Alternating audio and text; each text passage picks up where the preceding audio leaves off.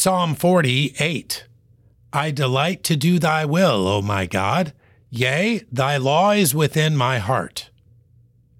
How many times have we finally submitted to doing God's will, but remained unhappy about it? If we could only grasp how advantageous doing His will really is for us, we would have no difficulty finding delight in obedience. This is part of the great struggle of Christianity. We understand with our intellect that God wants what is best for us, but our flesh leads us only toward disobedience. The desire of a Christian should always be to please God, but our sin nature creates opposition that is all too real every day.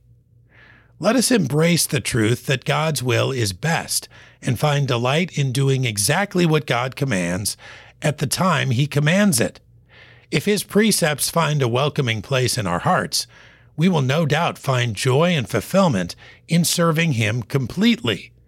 It is when we resist from the heart, serving only out of duty or habit or guilt, that we find His will a burden.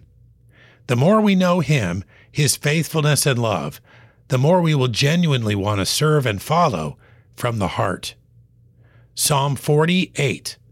I delight to do thy will, O my God. Yea, thy law is within my heart.